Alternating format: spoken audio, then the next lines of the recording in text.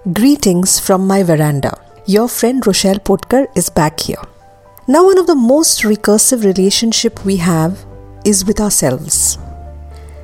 And this self-relationship lasts from birth to death, in which we discover ourselves, only to lose ourselves again into the great void of the unknown after death. There's so much of the relationship with the self. I might not even be able to fathom or cover its entire speculation. But we must start somewhere. Sometime before there's no time. And so I start here. Now these poems, my friends, that I've selected for you today are self-confessing, but also self-querying. And as the nature of poetry is to that of short stories or screenplays, it is even more transparent and as transient and fleeting in size.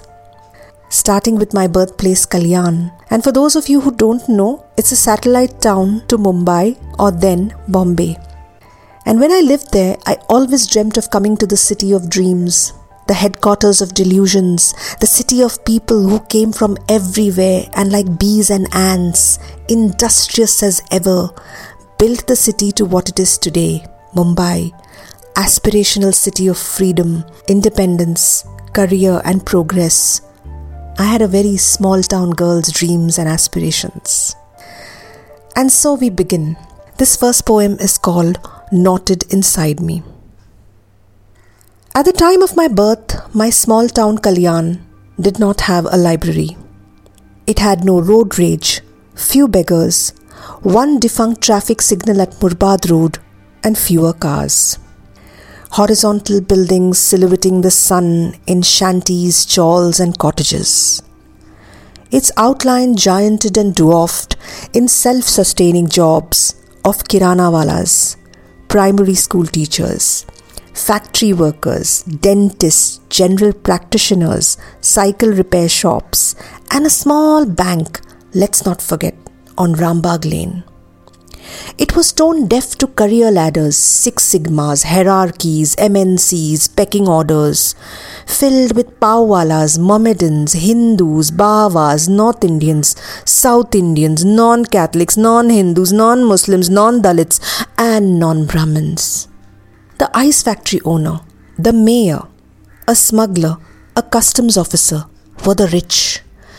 Their bungalow gardens, terraces, compound walls, sprinted over by well-fed dogs, pressing against our imagination, mostly during New Year's resolutions.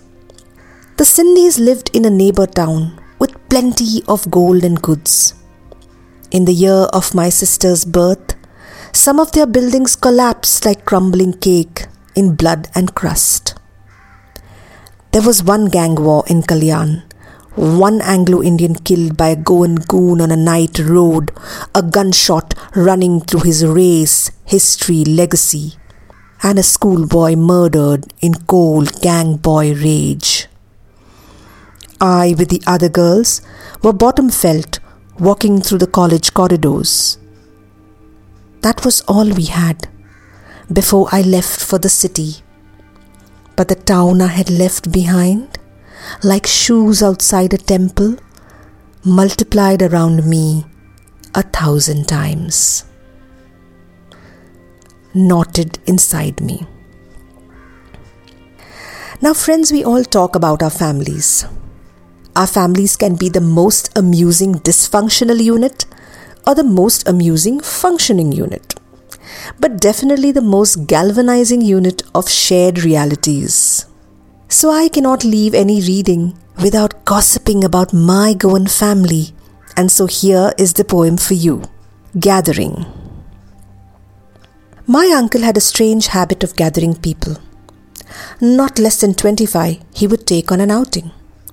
Like Auntie Perpetual with a breast cut, who would lift her t-shirt every time to show us her story. Avo, who would stand and take a piss like a giraffe. Cousin Milton, who would talk about everyone's pants and panties. Uncle Ketan, who divorced his wife just before he turned blind and regretted it in hindsight. Or Aunt Bertha, who loved her husband so much, they still bathed under picnic showers and sagging flesh of 40 years. A couple that bathes together. Aunt Nisa, who starved to look thin and ended up haggard because 1 kg less is not a year younger. And Aunt Alice, who was divorced when that was still a stigma. Uncle Wilfred had one phrase for every occasion in lyrical konkani, aimed to marginalize his opponents who had marginalized him because of his poverty.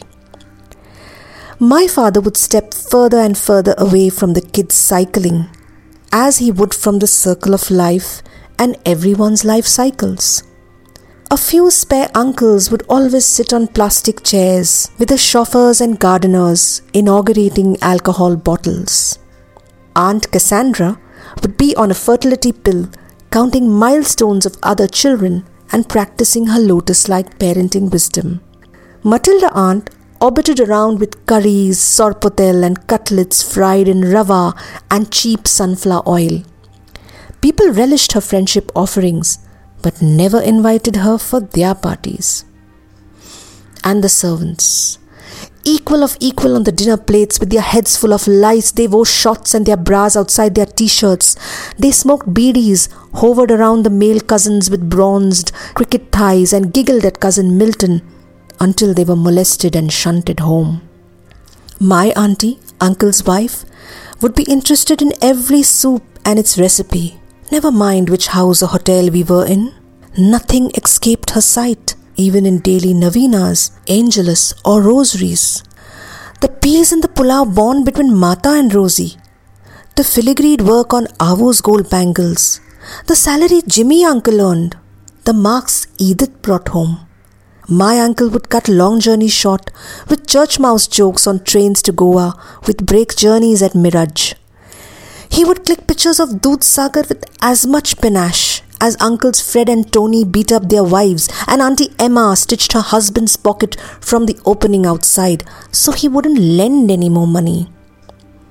Every time Edith topped her class, there would be mayhem for all of us, the other children. When she got a job with a heavy pay packet, my aunt searched for zeros in every person, like ingredients in a soup. We had neither high marks nor the money. We were the pariahs, patrons of penury. The day never belonged to us, as our aunt whipped us with her blue-eyed gaze in this room full of people. Gathering. Now friends, a hometown is also the place of first loves. And no matter where you go, love like childhood will always be innocent and simple. In fact, I think love is the childhood of life. And so this poem, Biscooti Love. Memory is images of a pre-pubescent boy cycling home, Parag milk packets in one of his arms, feeding biscuits to a stray gaggle of brown dogs, wagging their shins. Large half-moon eyes, kind salivating tongue. His smile showed no cookie crescent as he fed them all. He was my first love. More than the girls, the calves and canines knew his way home. This small towner of a bygone Bharat who found humans in animals, he grew hunger in me. Now in this morphing super quick India, his animals are holographic. His love fades cookies slim into the sun of many states, tastes, time zones. He has not one trail from work to home but 10 homes. He, the color of chocolate, almond abdomen. He found love in many cities, technology girls, animals in liberated women, who fed off his glucose, milk, sugar, marmalade, they never grew thin. Over the trail of his virgin white honey, the scent of Shuddesi, old world in new crackling wrapping, always with a 30% improved marking. Bearing the saccharine of my bites and goosebumps, he now breaks under my neurotic granular breath. Chai mein duba hua, tea dunked, wafer thin, milk cruxed, my Pickwick Mari, Parle-G Tiger, Oreo Bourbon, malt shelf Belgian, online baked and ordered, same old, same new, premium, cream, crunch, love. Biscooti Love. I am taking the spectrum of love further with this last poem. Let's say love gets dark and mistrusting, or like sand, sifting and slippery. What then is to be said of the beloved? So this poem that was published at the Poetry Foundation, Chicago, and is part of my book 4 Degrees of Separation. Transmogrified. He was first a snake and was in love with her, a she-snake. And then he molted, and after he molted he was a turtle, and he met another she-turtle and fell in love with her. When he deshelled after years, he became a 4-legged animal, black spots sprouting over his fur, and he fell for a leopard. He moved this way through the jungles, the savannas, the deserts, the skies, through the oceans, the air, the land, and beneath it, changing and meeting and falling in love with new she-species. The lovers he left behind did not change. They were who they were, the same. They were individualistic, so to speak, but now they were also heartbroken and full of hate for him. The one who had left in the middle of sometimes passionate lovemaking. They had no idea how it was to live so many lives in one life like him, to take no breaks with rebirths from being mosquito to man. Sometimes evolution and progress is so fast, blessings and curses are all mixed up and one. Transmogrified. So friends, that's all for today. You will find all my books on Amazon in print and e-formats. This week is a rather busy one with invitations to talks and presentations at Flame University and IIT Bombay, and an Insta Live session around my journey, its setbacks and successes with psychiatrist, counselor and motivator Fabian Almeida of Wellsprings Counseling in a session called Baaton Baaton Mein, Rhapsody with Rochelle, Dreaming, Doing, Delivering.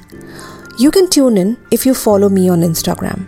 So I will see you next with probably 2 flash fiction pieces for this busy week. Here's waving out to you from my veranda, your friend in the house, Rochelle Potkar. See you the soonest.